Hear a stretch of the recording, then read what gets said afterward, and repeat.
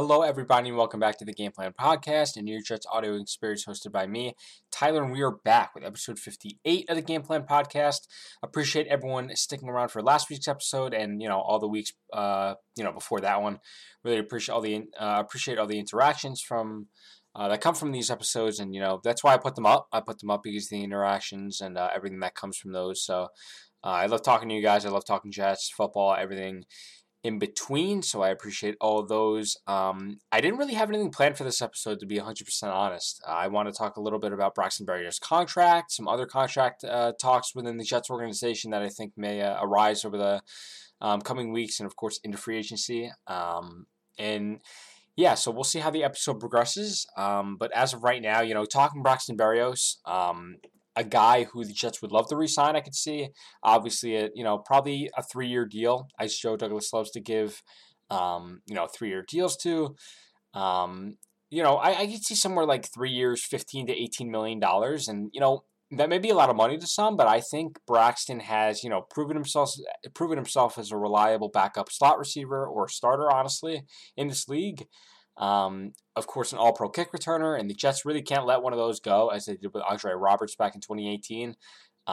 It's tough to let, all-pro kick returners go, and then, you settle for the next man up, and then he's not as good as your guy who you just had. That was the situation with the Jets, transferring to 2018 to 2019. Their special teams unit kind of took a dive, mainly because of not only Adam Gase coming in, but because of, Andre Roberts going to Buffalo, I believe. And, he, kept up the production there. And I think the Jets regretted, Mike McCagnon regretted not paying Andre Roberts the sum of money that he was likely requesting to re-sign with the Jets. And although it might have been, a large sum of money, I think it's worth it for a guy who, really changed the game in many ways for the Jets. Even though they weren't all that good in 2018, he was still able to, return a couple kicks, one for a TD. And I think, I think he returned a couple for a TD that year, if I'm not mistaken. But, bottom line, you don't let Braxton Berrios go. You got to try your best to re-sign him to a 3-year deal, in my opinion. But I don't really have any, no sources on that, no internal talks on that. I'm just really spitballing here and theorizing what the Jets could maybe re-sign Braxton Berrios for, and it likely will be a pretty penny. But yeah, other than that, the Jets also have a plethora of other guys to re-sign heading into the offseason, of course. A guy like Marcus May, they're probably going to let him walk if I had to guess today. A guy like Morgan Moses, who is set to hit the free agent market after injuring,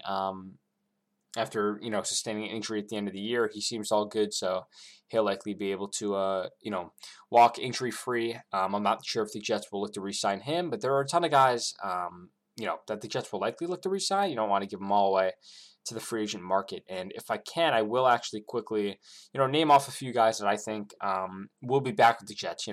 Guard Laurent Duvernay-Tardif, who the Jets traded for, in the Dan Brown trade with the Chiefs. They obviously got Dan Brown back after the Chiefs waived him. But, a guy like Laurent Duvernay-Tardif, I could see them bringing back at right guard for competition there. A guy like Foley Fatukasi is interesting. I think he wants to test the free agent market, per himself. In the press conference, he said, love being a Jet, of course, but, the future is, sometimes a little vague, and I think that's for a lot of guys on this list. And I think they're going to go ahead and test the free agent market and see what they can get from, maybe other teams, some other winning organizations that, maybe are in win now mode or that are looking up, the arrow's pointing up. I'm not saying it's not for the Jets, but some teams may be a little closer than the Jets currently are. And, players, do that all the time. They want to go to a team that, of course, wins. They want money. Money speaks at the end of the day, but players have their own, of course, opinions and, thoughts on where they want to go. So, another guy here, LaMarcus Joyner, who I think the Jets are going to re-sign on, maybe a 1-year, $2 million deal. Could be interesting there for the Jets to see if he is willing to come back as a depth safety, as a guy who, was going to patrol the Jets secondary, I think, as that third safety, that third guy in the rotation. But of course, he went down to injury like many of the other Jets free agent signings. Of course, Carl Lawson, etc. But I think the Jets will look to re-sign Joyner. I think Robert Saleh had a good vision for Joyner entering this season, and it just didn't work out in his first year with Gang Green. Hopefully he can get re-signed, when free agency comes in March. Tevin Coleman, who hasn't really, really missed a step with the Jets. I thought he was going to really slow down a bit as he's getting a bit older and, injuries a little bit, have derailed parts of his career, but really kind of played well with the Jets as, their second or third back. And I think he has a chance of returning as that depth piece, that running back, and a good compliment, a solid compliment next to, soon to be sophomore Michael Carter in the backfield. So we'll see how that all turns out there. Of course, kicker Eddie Pinheiro, who finished off the year strong with the Jets, was able to, basically make all his kicks. And I think he's a guy who they'll bring back, I think, for training camp, for competition. And I think he won't be the only kicker on the roster, of course. They'll bring in somebody else to compete with Pinheiro. But I think he has he is in the favorite to win that job already, probably entering next year. We talked about Braxton Berrios, of course, and what his contract could look like. Mike White, a restricted free agent. The Jets will likely tender him. Jeff Smith, I believe. Don't believe he's coming back. Obviously, he's a exclusive rights free agent, but we'll see how that turns out there.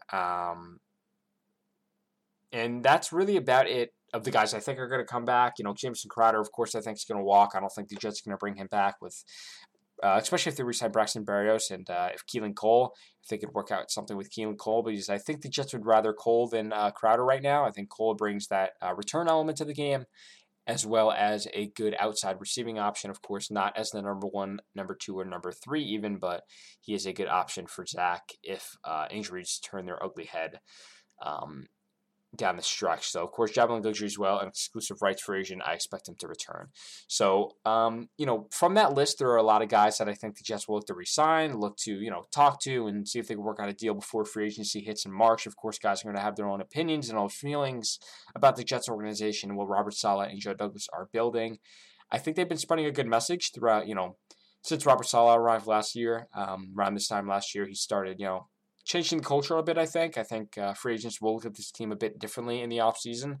Of course, money still speaks, as it does with many teams who have been bottom feeders for the past decade. But I think the Jets are turning a corner. I think they are pointing that arrow up, and hopefully they get it all figured out soon. So I think that's going to be it. A good free agents preview episode, a good re-signing episode, talking about all these deals and all these potential contracts the Jets could see their own players sign in the coming weeks. So really appreciate everyone sticking around for this episode of the podcast. If you have not already, make sure to follow me on Instagram at New York Jets Game Plan, Twitter at New York Jets Game Plan, and make sure you read some of my stuff on the Jet Press. I will be posting some articles on there in February as we approach, the draft, free agency, and all that jazz. So I appreciate everyone sticking around, and I will see you next week.